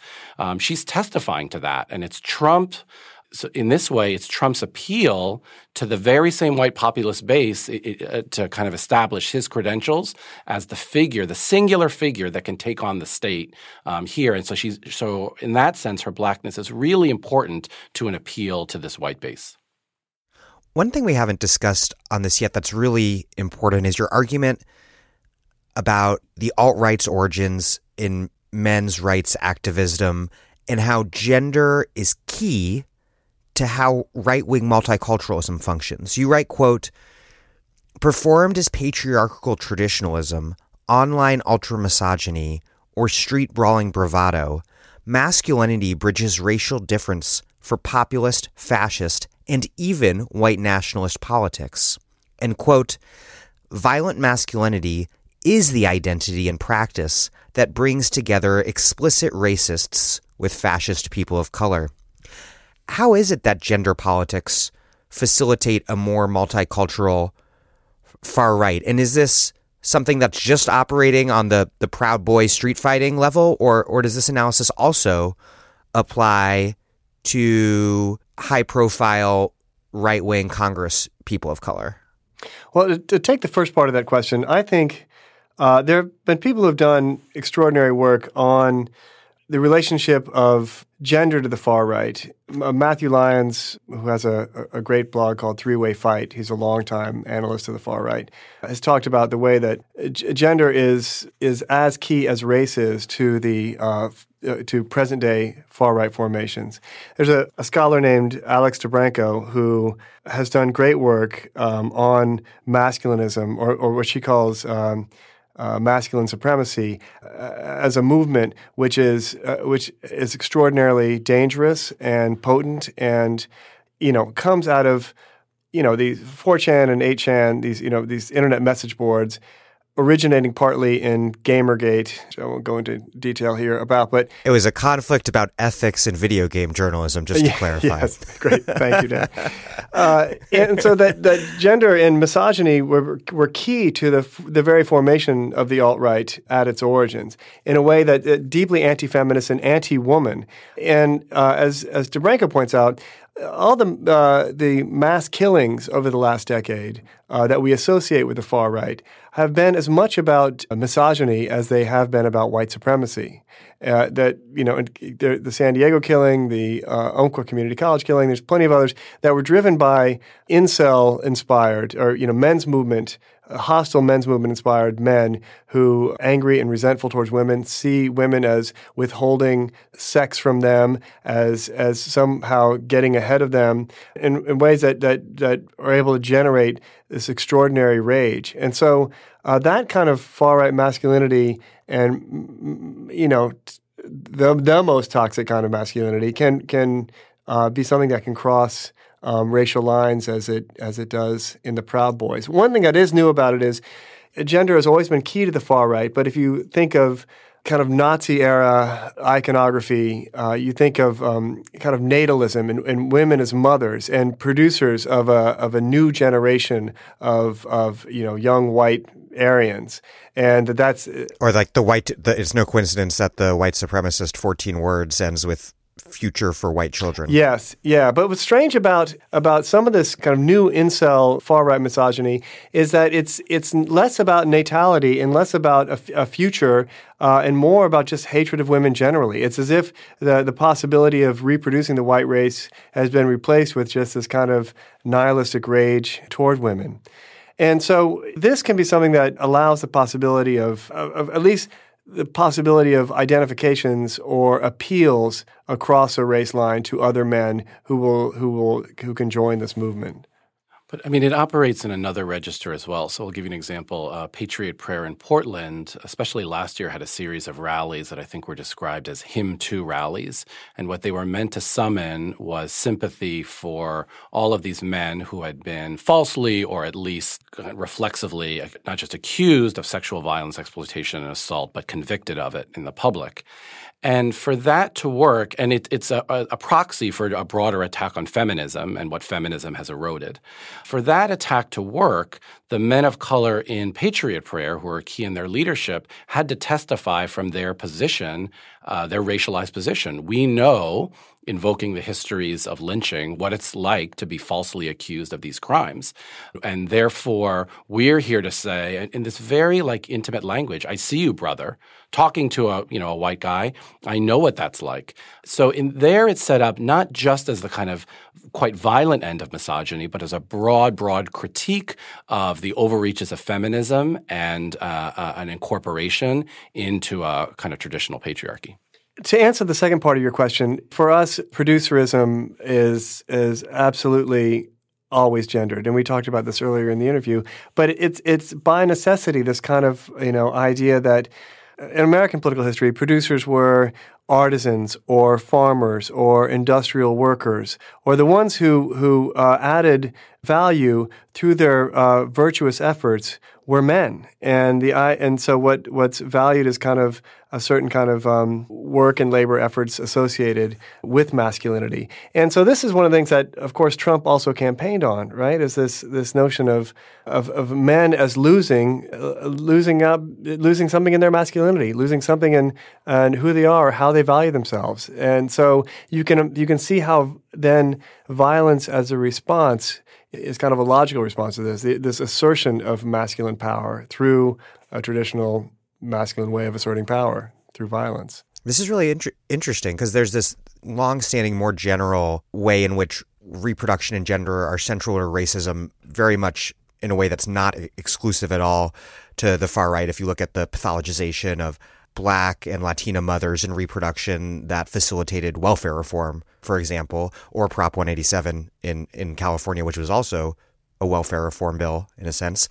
There's that. And then in the white right-wing imaginary, this idea that feminism has undermined the role of white reproduction while Latina reproduction is figured as out of control, overtaking whites demographically through anchor babies and the Reconquista. But then, and that all I've thought a bunch about before, but then what you're arguing is that that can all just become abstracted as a sort of anti-woman nihilism. Yeah, and one that actually, again, feels productive in that it invites men mostly white men, but some men of color, into a gendered notion of defense that is actually tied to all of these broader questions around anti-statism, around producerism, et cetera. In other words, it doesn't just have to be cast as like individual affect of chauvinism as much as it's a symptom of a much broader erosion. And in Patriot Prayer, they would tie that to erosion of family structures, faith, et cetera. So there's a way in which these attacks, we can't just isolate them as a kind of like a psychologicalized chauvinism, but are actually show the links between a restoration of patriarchy and a broader critique of the state itself. And it's not just men as victims, but also men as failures, and both simultaneously. And similar to the way that Trump is both casting his audience as losers and victims at the same time, because the Proud Boys aren't just saying that men are the victims of women, but their whole rule about not jacking off, that men are kind of undermining their own vitality and masculinity. Yeah, and that actually in these very, I mean, there's another kind of transposition as well. On one hand, these very like intimate relations as the starting point. I mean, it's partly partially why for the Proud Boys, men of color were so key to their early iteration as embodying a certain kind of masculinity that the out of control feminism or an overreaching state couldn't affront. So that defense of patriarchy depended on a racial logic. It's almost as if what the Proud Boys offer is instead of a racial uplift, it's kind of a gender uplift. A certain way. The no wanking, the kind of which actually it was a black comedian who was an early Proud Boy associate is the one who came up with the no wanking rule. Wow. As a kind of counsel to white men, right? If you want to, this is part of what it means to actually live your masculinity. Yes, yeah, as a kind of a masculine honor. And so, Gavin McInnes is impresario and kind of a huckster. There's a lot going on with him, but partly the Proud Boys depend on a certain kind of transgression as well as a restoration of masculine honor. And those two things are obviously always connected. And the Proud Boys need to exhibit this through action, through, kind of action in the street. It's kind of almost kind of an early, like we would associate with, fascism in the 1920s as a street politics. And this masculine uplift, in turn, to bring it full circle, depends on the racial valorization of men of color, which is also, of course, twinned with a racist demonization of men of color as hypermasculine. In the case of Tiny in particular, but I'm sure there are other cases as well. Well, I think the part of Tiny's appeal and part of why he is beloved among Proud Boys, kind of like generally, and certainly in the Pacific Northwest, is that he is represented as a figure of extraordinary violence. There was this, we write in the book about the alt-right rally that happened just 5 days after Jeremy Christian killed 2 people and severely wounded a third on a mass transit train in Portland. It's a white supremacist mass killing. Tiny leads all these alt-right supporters in a park in Portland in a haka, in a Polynesian traditional war party dance before going out to confront anti-fascists. And so you've got Tiny leading all these white alt-righters in this kind of masculinized ritual of violence, march out against anti-fascists, and within days after this killing had taken place. And so there's some extraordinary theater happening there, which is inciting the affectations of these alt-right followers. All in all, your argument is one that people might find provocative, in that you're saying that the entire far right is racist, but they are not all Nazis, and that indeed the far right is stronger for their incorporation of people of color. There's this idea that the alt-right might be a gateway drug to white power groups, but you write what's more important is that, quote, it is the liminal space in which white supremacy and multiculturalism interact that generates meaning and power for the far right. But there's this tendency to identify and conflate the entire far right with literal Nazis, when instead it's profoundly important to understand the right wing in all of its terrifying diversity. What do we miss if we fail to make these distinctions? Well, I think, for example, if we think back to the second kind of iteration of Charlottesville, the rally that was held, I think, last summer in Washington, D.C., that a small, maybe a couple of dozen of kind of avowed white supremacists, Nazis, showed up to, and a far greater number of counter-demonstrators, and it's understood as a kind of failure. The same weekend in Portland, a more multiracial group of several hundred, led by Patriot Prayer and their allies in the Proud Boys, held actually a provocative and quite successful rally. What we miss there is the actual politics, commitments, violences, and worldviews that help to constitute and organize that Proud Boy rally, because we don't have the language to critique it the way we do Charlottesville and, the more traditionally legible white supremacist figures. Because our language is kind of confined to look at their affect, look at their hate, look at their disposition, look at what they're drawn to or not, which is important, but it's not the only thing that defines their worldview. It's also about their commitment to militarism, nationalism, their critique of the state, their reliance on demonization in general. So that's part of what we miss is actually what constitutes, what does it mean to be right-wing in that sense, and how that is in no way exclusive or eliminate some notion of a kind of multiracial membership.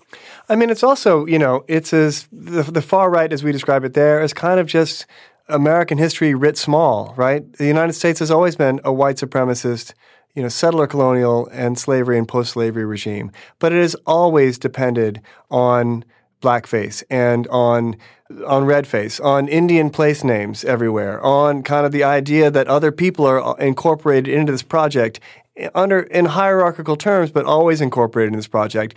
And the way that Toni Morrison talks about the centrality of blackness to all American cultural production, even at its whitest and most white supremacist. There's something here which is deeply American, and American white supremacy always drawing its energies from its depictions of people of color, that this is fundamental in terms of actual labor and symbolic labor and cultural labor to projects of white supremacy generally. And I had some of my most hellish days ever in my Twitter mentions when sometime last year I noted that calling Trump a fascist can be a way to make Trump seem like the product of something foreign rather than of fundamental things that have been core to the United States since before its founding. Yeah, I think that's exactly right. Were it only that racism were only born, reproduced,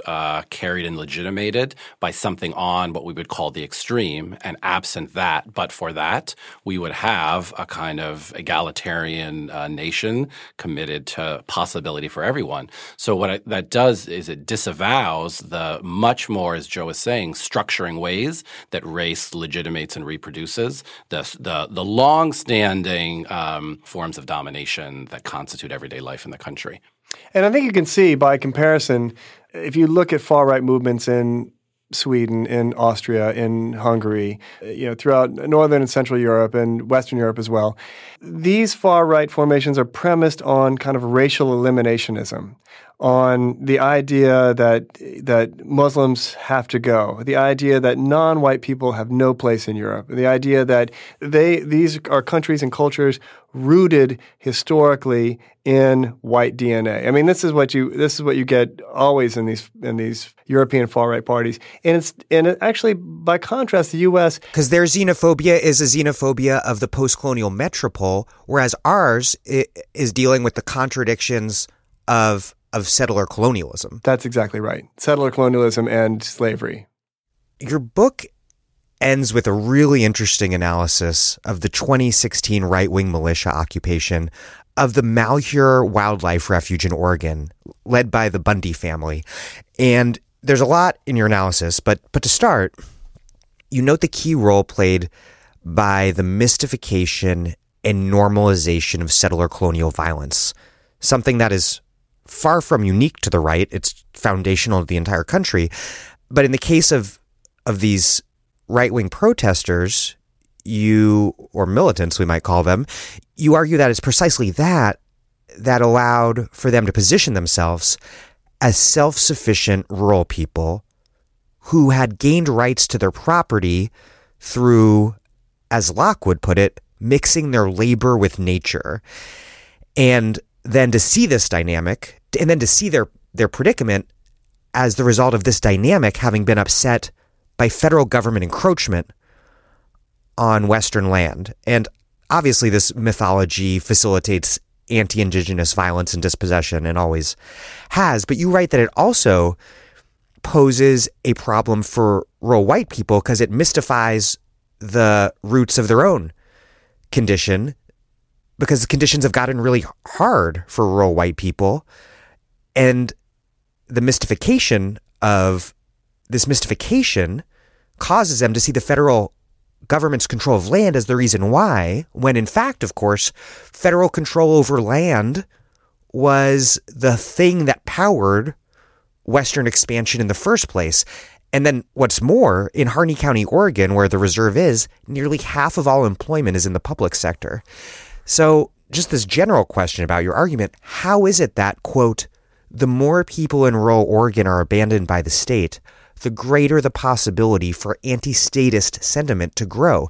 Explain this and how it's rooted in longstanding dominant ideologies of independence and dependency that are tied to the very foundation of this country.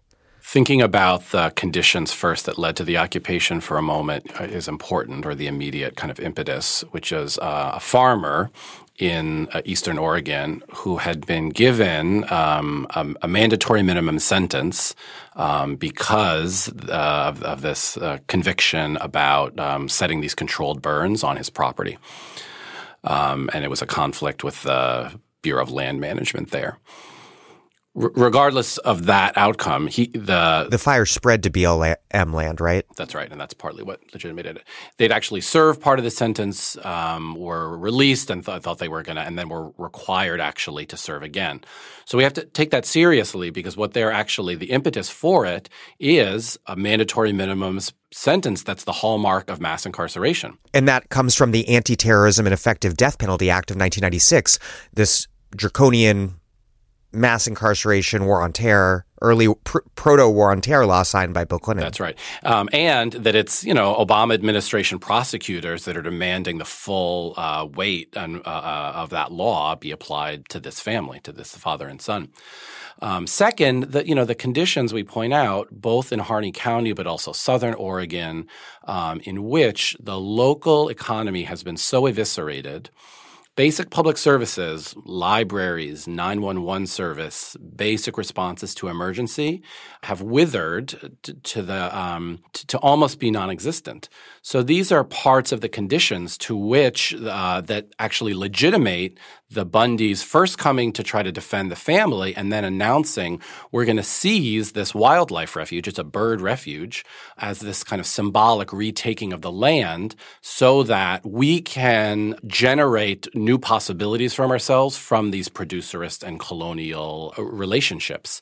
The Burns Paiute tribe had said, look, we also have a longstanding critique of what the federal government has done to our lands. And if you want to talk about the role of land in life and statism, we'll have a conversation about that.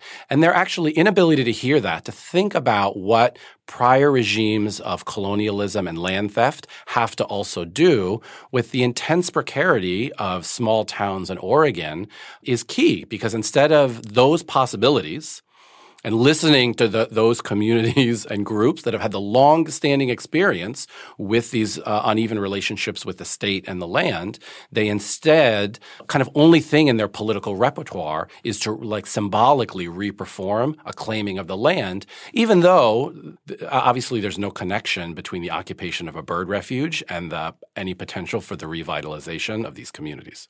Yeah, and on the other side of it, liberals tended to mock the Malheur takeover and, calling them... It infuriated me at the time. Calling them Al-Qaeda or Jihadism or whatever else.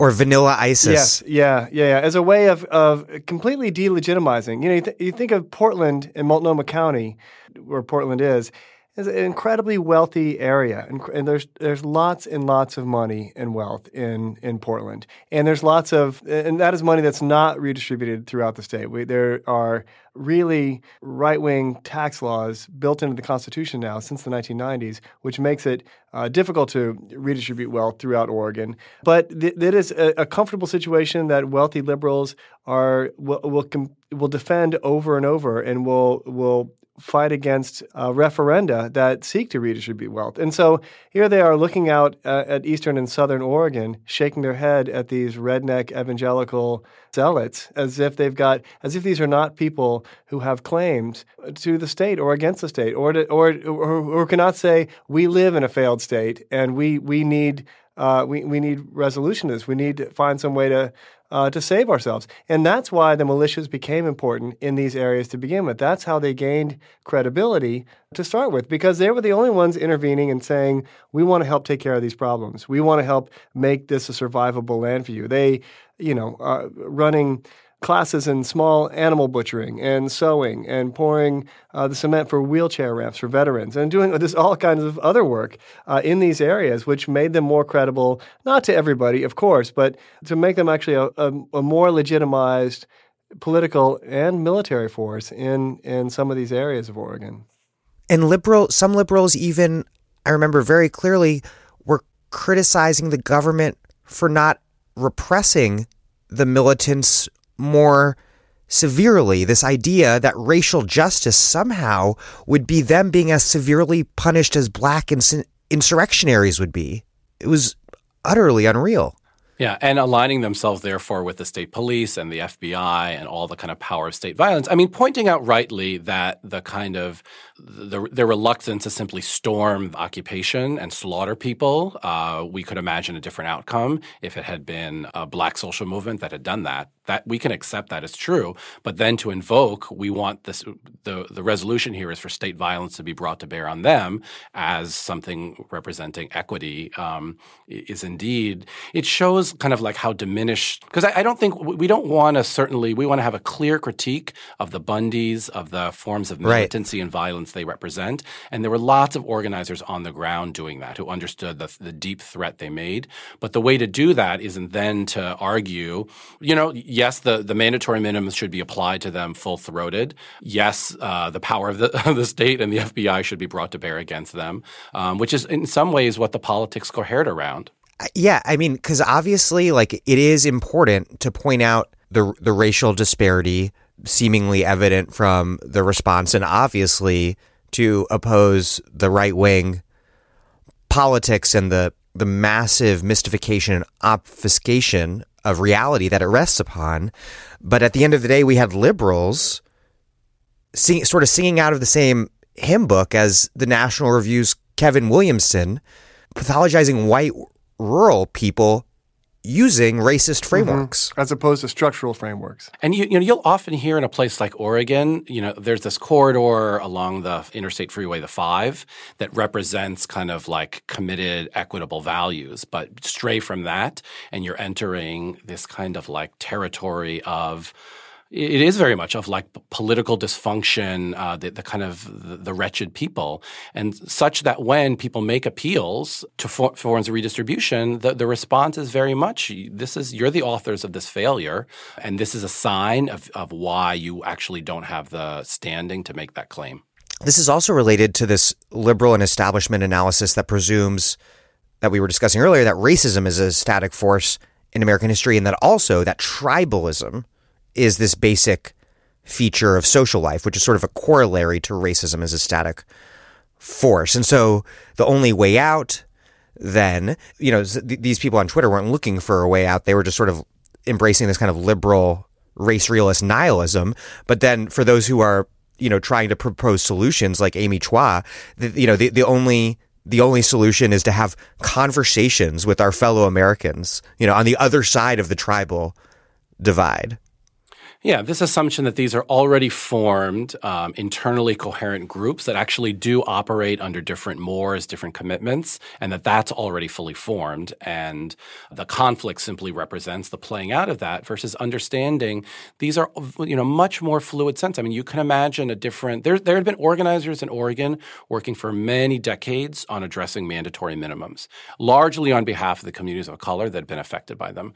So to embrace the tribal notion is to say that a farm rancher also struggling with a different articulation of mandatory minimums would actually have no political grounds to engage, let's say, Black and brown communities in Portland and elsewhere in a critique of the criminal justice system. And that just actually forecloses political possibilities for generating the kinds of movements that could be transformative and instead defines them as mere kind of cultural alienations from one another. And an irony here is that many liberals believe in racism's promise, that racism works as advertised, that, as you write, quote, whiteness is a magic amulet that protects everyone who identifies as white from the ravages of economic predation and state violence, which ultimately, quote, will narrow the social and political base that might resist conditions. It's like an anti-solidarity politics, not actually an anti-racist politics. It's kind of a racist politics.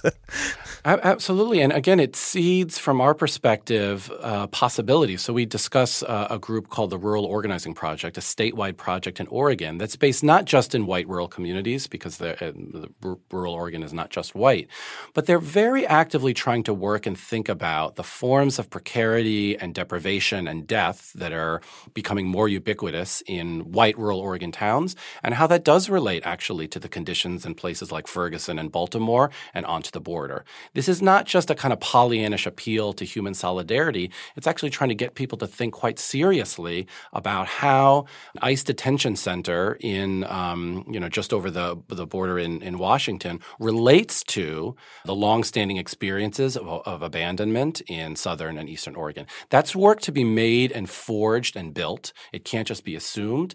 But the kinds of like the tribalism discourse, which just presumes that a priori alienation forecloses any possibilities for it.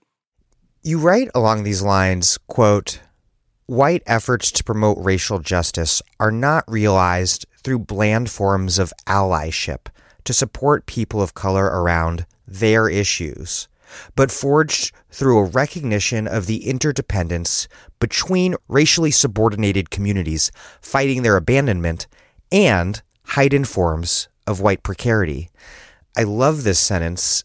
Explain what allyship, this profoundly liberal hijacking of leftist social justice politics that kind of functions as a substitute for the concept of solidarity, what that misunderstands about how systems of domination function and about the materiality of ideology, and then in turn, how we should instead think of solidarity as a practice that can transform ideology.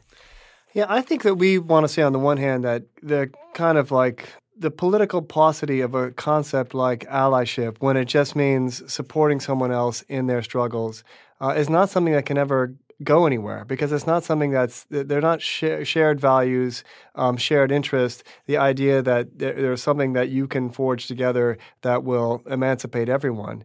And so that, that's something that is not, it's a certain kind of liberal paternalism at the end of the day. On the other hand, we don't want to say that all struggles are the same and that there should be kind of an undifferentiated sense of what different struggles face or different communities face, right? So that white precarity is different. What people in eastern and southern Oregon face is different than what people face in Flint, Michigan, or the state predation that you find in Ferguson, or what people face on the border. Nevertheless, there's many things that they have in common in terms of who their enemies are, who are the ones preying on them. And there's a difference between recognizing difference to build solidarity, which is critical. We can't, as you're saying, presume kind of universal categories and universal politics, if only it were so easy. But there's a difference between that and fetishizing and naturalizing difference. Yes. Yeah. Because, differences are, they're they're not natural and they are not static, and and you don't want to reify experiences or people's, racialized identities. On the other hand, you do have to start from where people are. And I think for us, one key thing is that the struggles of people of color have often been the ones that open up emancipatory possibilities for everyone else. Or another way of saying it is, like we were talking about the Bundys and the militias in Oregon.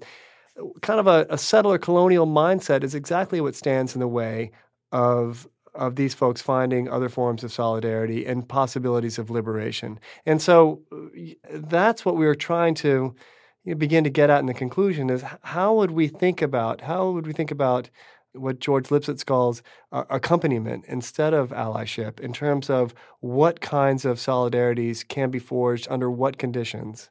Yeah, and I think what it requires us to think about is not just intrinsic characteristics, but different, distinct relationships to power. And that we can think actually those relationships to power don't have to be the same. In other words, the ways that the state abandonment has happened in Southern Oregon are quite different than the way they've happened in Detroit. But they do name a certain relationship to power that's important for us to understand and think through. And it's partly why we turn to a tradition of women of color politics and theorizing that actually has a longstanding practice of that understands women of color itself was not meant to be a singular term capturing all forms of that experience. It was meant to be a practice in which you could think through sites of difference in order to offer a political critique of power. And, to concretize this, there was this incident that happened several years ago in Southern Oregon where a person was killed by a driver along a highway, and with no police presence, no investigative presence, no promise of it, the person's relatives were left to just hold a sign by the road saying, "Does his life matter to anyone?" That experience of trying to appeal to the state and saying, does my life matter to anyone?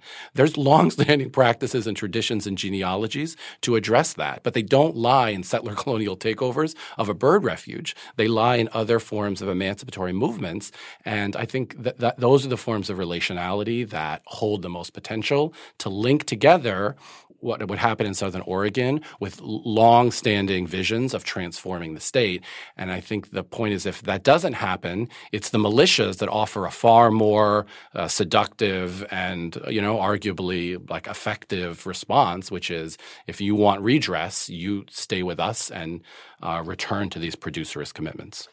So, for instance, to give another example, Trump gave this speech at a rally in Minnesota, kind of an election campaign rally in Minnesota in October. And in that speech, he used this, this horrible language, redolent of great replacement theory about Somali refugees. Somali community. Yeah, horrible. Yes, yeah. And, in saying that Democrats will send waves and waves of refugees your way if they get back in power. And so there's the liberal response to that speech was, oh my God, that was so racist and nativist, and what a terrible way to deal with the Somalis who have been upstanding citizens and good neighbors in the Twin Cities. As opposed to maybe another way of seeing it might be that Somalis in the Twin Cities and the surrounding rural areas in Minnesota have been leading struggles at Amazon distribution centers, for instance, for workers' rights, to take bathroom breaks, for better wages. They've been leading fights at turkey processing plants or chicken farms in these outlying areas in ways pushing with militant labor tactics in a way that actually white people in that Trump rally might find something that they could be liberated through by taking the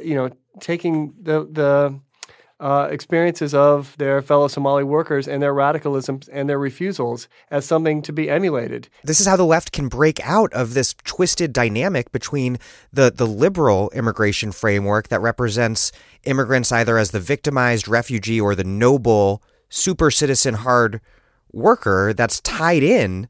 That's, as Bonnie Honig, the political philosopher, argues, tied in fundamentally to the demonization of the immigrant other. The left can break out of that by talking about the immigrant worker as core to the multiracial working class. Yes, outside of a producerist framework. Yes. Well, that's the trick.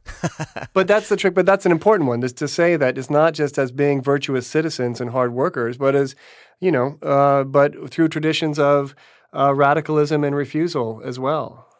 So in terms of this possibility, my last question, in terms of this possibility of building some kind of real solidarity between the rural white communities like the one we've been discussing in Oregon and struggles historically led by working class people of color, there is a possibility, and you point to elucidate the existence of this possibility. You point to an incident that people would definitely describe as problematic, and that certainly was problematic for all of the obvious reasons, but it was also something more complex was going on. It was after a man involved in the occupation, Lavoy Finicum, was shot dead by police. There were these protests in rural Oregon where white people chanted, "Hands up, don't shoot." And you write that, of course, this failed to sort of fully appreciate the black people's his distinctive vulnerability to state violence, but that on the other hand, quote, "the attempt to make visible some feeling of collective suffering and distress through a signifier so closely associated with black insurgency at least hints at another possibility." To close out, what is that possibility, and why are so many liberals dead set on not seeing it?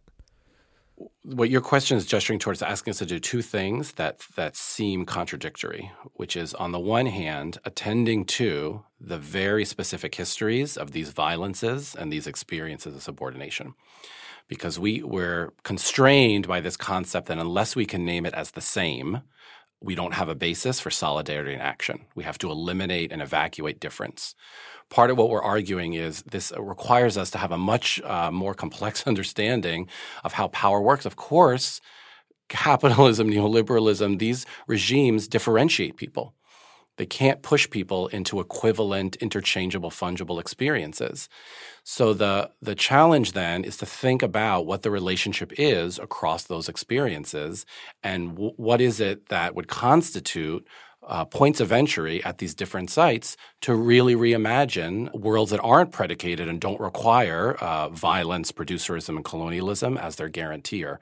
And our argument is that those have, historically come from anti-racist movements based in communities of color that don't want to simply reproduce a regime of violence or a division between worthy and unworthy. And we're at that moment now where the possibilities of protecting or inuring ourselves from death by claiming that we belong into the category of the valuable versus the discarded are diminishing for everyone. We realize the category of the discarded and the destined for death is growing. And so if we're trying to figure out a politics to respond to that doesn't reproduce it, it comes from Black freedom struggles, anti-colonial struggles, which say we actually don't want to be incorporated into the system that consistently reproduces these divisions. And I think that's partly what this moment might open up. Yeah, and finally, a point that we make at the end of the book is that our emancipation requires us to be newly flexible in our associations and to see things with new eyes and to ask new questions given the kind of changed ground that we're on. And, what we chronicle in the book is that that's exactly what the right and far right has done. They have been open to new associations and new identifications and to, changing the language on a number of things that allow them to grow and build and flourish. And we think the left needs, our own ability to be flexible and open and to build identifications and associations across lines that people are generally hesitant to do. Well, Joe Lowndes and Daniel Martinez-Hosang, thank you very much. Thanks for having us. It was so fun. Yeah, we're really grateful. Thank you, Dan.